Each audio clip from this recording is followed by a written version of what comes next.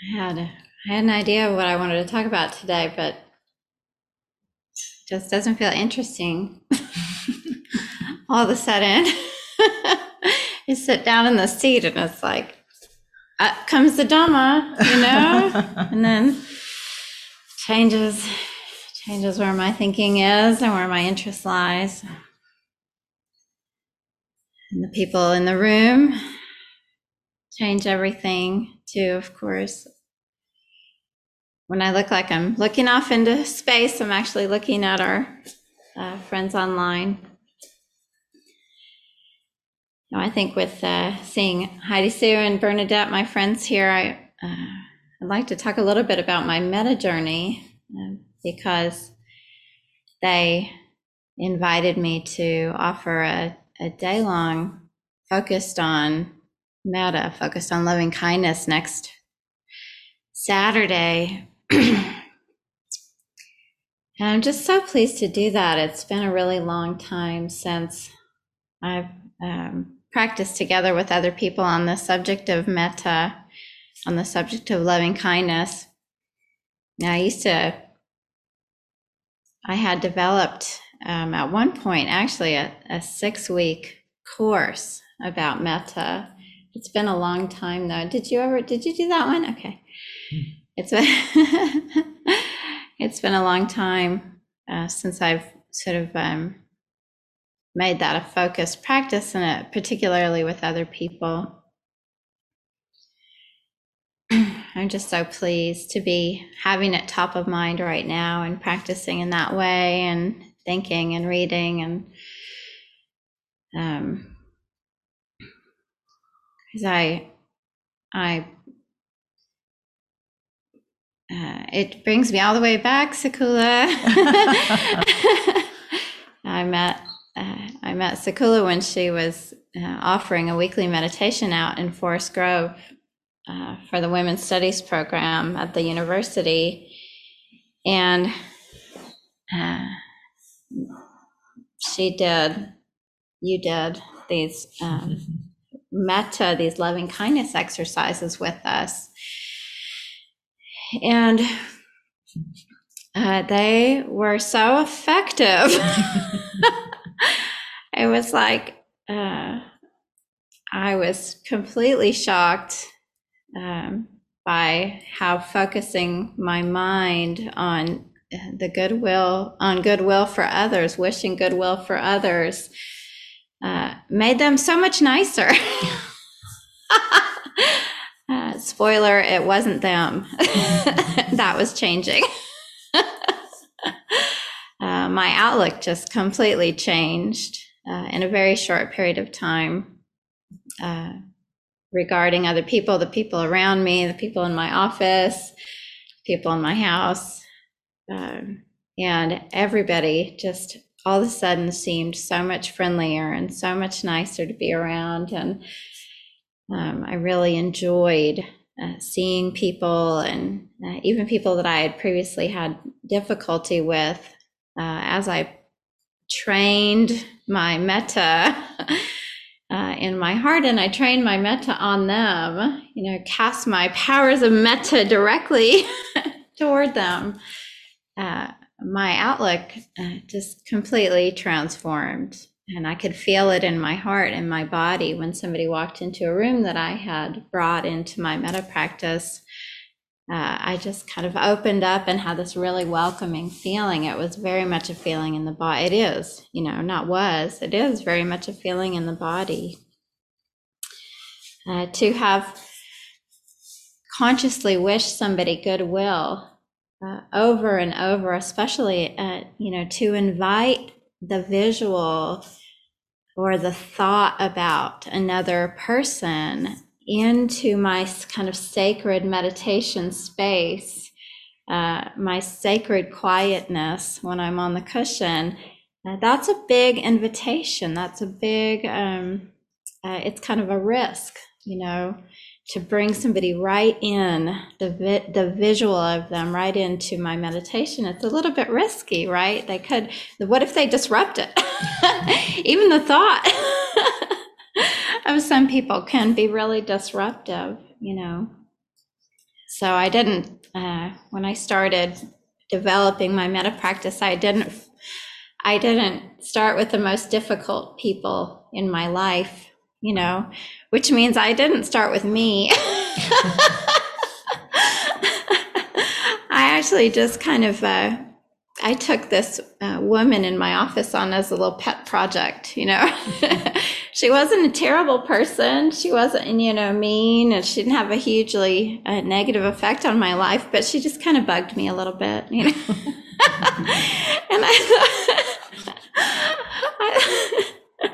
as people do. And I thought, well, okay, I can practice on her. Not a big ask, and I did. And the short story, long story short, is that within a very short period of time, when she would come into the office, I started to welcome her. I just felt it in my body, and she saw it on my face. And we didn't, I don't know her now or not. We didn't become friends, but she became a sweet kind of point of light to me. When she would walk into a room, because I had spent so much time secretly and behind the scenes hoping for her happiness, that when she came in and she was happy, it made me really happy. I got what I wanted. And when she came in and she wasn't happy, because she had, a little bit of a hard home life and things, then I felt compassion for her, because I had spent so much time specifically wishing for her happiness. And the results were just obvious, It's like I had taken a pill or something, and my life changed radically right away, really quickly. So, when we come into this practice from a point of metta, like through the doorway of metta, I feel it really takes hold. That's a really powerful doorway to walk through on the way to spiritual development. And I started reading books by Bhante Gunaratana, who's a Theravada monk in a different tradition.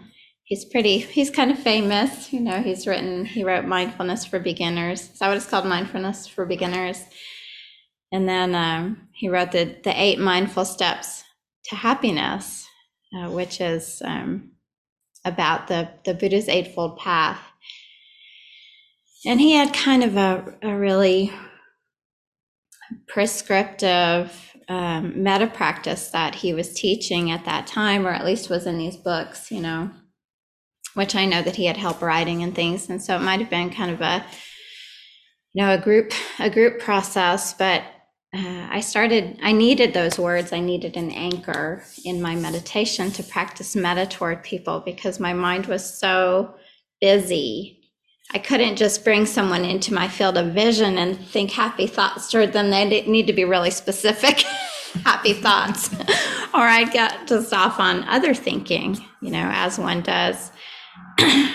So I started to follow his words, and this might be adapted a little bit, but I think it's pretty close to the original. And it's, may you be well, happy, and peaceful. May no harm come to you. May no difficulties come to you. May no problems come to you. May you always meet with spiritual success. And may the difficulties, problems, and failures in life, or maybe difficulties, obstacles, and failures in life, may you have may you have the patience, courage, understanding, and determination to meet and overcome the difficulties, problems, and failures in life. Patience, courage, understanding, and determination. I had to learn that like I studied in college, okay, PCUD, patience, courage, understanding, and determination, PCUD. I really had to memorize this. In our tradition, it's really emphasized that there's nothing wrong with thinking. There's nothing wrong with using our brains and our minds and our faculties, our cognition. The point is to train it toward goodness, to direct it toward goodness. And so, I intuitively, and also through very fast, quick learning and experience, realized that I needed that framework. I needed those words. I needed to memorize it and use it. And that was okay. There's nothing wrong with gathering our skillful tools toward us and using them. And so for many years, I sat down in meditation and grounded myself in just that way. May you be well, happy, and peaceful. May no harm to you, may no harm come to you, no difficulties come to you, no problems come to you. May you have the patience, courage, understanding, and determination to meet and overcome the inevitable difficulties, problems, and failures in life. The inevitable, that was a big word for me for a long, the inevitable difficulties, problems, and failures in life. And sort of over the years, this isn't from the time of the Buddha, but over the years, teachers have kind of, created a framework for this practice that looks something like, wishing this for ourselves first, filling our own bucket, in today's kind of self-help vernacular. It works for me. I like to think about that, filling my own bucket. And then offering this goodwill out in kind of ever widening circles to people we love and admire, people we like, people don't know that well, people we have difficulty with, the whole world, just widening the circle to the whole universe, all beings. But what I found is that actually I was too big of an ask. I didn't even know how to fill my own bucket. I would get way too distracted trying to offer myself goodwill and happiness. And I wasn't the most miserable wretch on earth. I just didn't know how to do it, and I didn't see the value in building myself up and filling my own bucket. I don't think, I hadn't been specifically taught that. And I started, at some point, I started giving these workshops at the YWCA. They invited me to give these workshops, do these little meditation workshops for women who had experienced trauma. And it was kind of this day-long experience that was gifted to this group of women, and they all for free. People who had women who had used the services of the YWCA because of a traumatic experience, they got it was all free, but they got a massage. They had an hour of yoga or movement practice. They each got a handmade quilt. Wow. Yeah, I know. It's just, they got a handmade quilt walking in the door. So that was their blanket for the day. Usually some kind of art therapy or something like that. And then my piece was meditation, and my piece was just really torture for quite a lot of women, at these events, at these workshops, because we had to close our, there's this idea of closing your eyes and sitting in silence and being with your thoughts. And for people who have experienced trauma, particularly sexual assault and some other, things like that, that's a really big ask, that's really, really a big ask.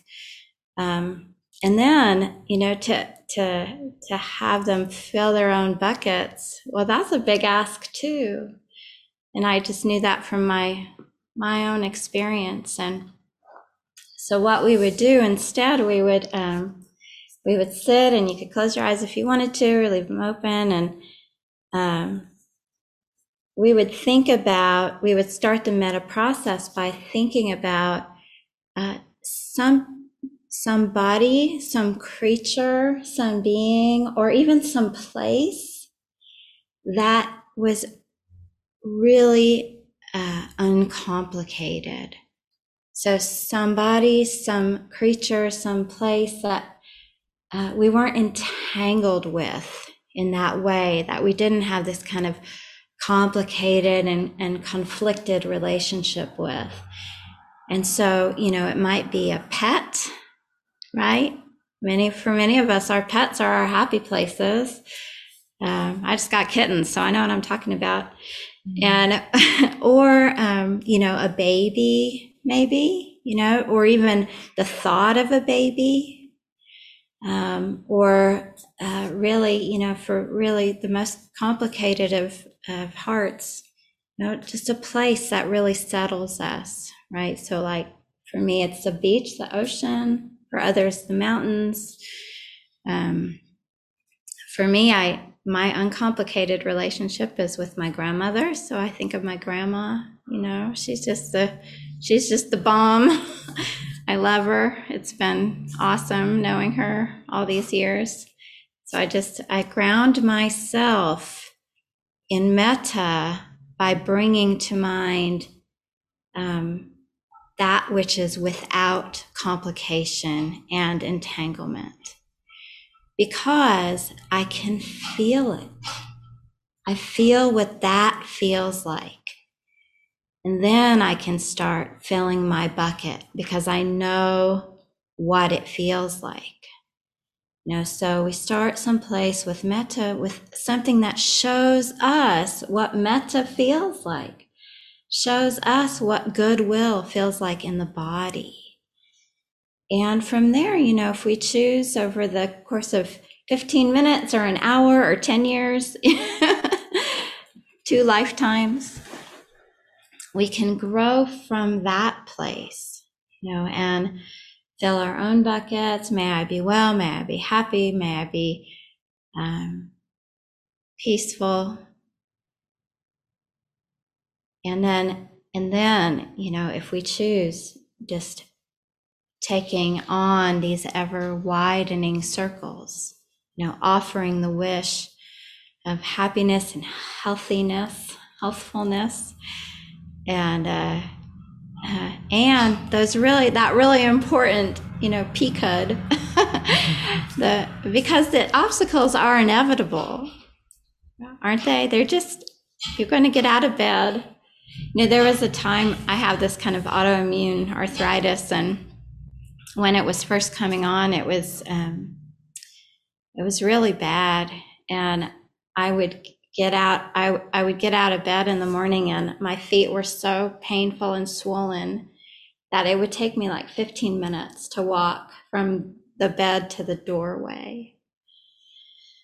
And so the obstacles literally were on the other side of the bed. They were, as getting up in the morning was an obstacle for me. Sitting down, standing back up, walking from the bed to the doorway. The obstacles really are there to meet us the minute we open our eyes. But in the recipe for metta, the ingredients of metta, there is patience. This kind of patience is metta in and of itself. This ability to be with the reality the way that it is, be with the way that it is without wanting it to change. Kind of courage, kind of just that, fortitude, strength of character, this spiritual success that we're building. We have to bring that feeling of bravery or courage to these obstacles, understanding, this wisdom that we relate to other people. We might not know this, but we relate to other people because they suffer like we suffer. So getting a really deep kind of deeply in touch with that understanding of others and how we relate to them. is so important to meet these obstacles. And then determination, of course, that's a big one in this tradition and in the Buddhist teachings, that, we get up that energy and that effort, be consistent, that the zeal, that comes with developing a spiritual practice that makes a whole huge difference in our lives and the lives of others. A river turns rocks into sand, because it's flowing consistently. So really feeling into the tools that help us consistently bring metta and goodwill and loving kindness and acceptance, just as we open our eyes in the morning and as we go through our day.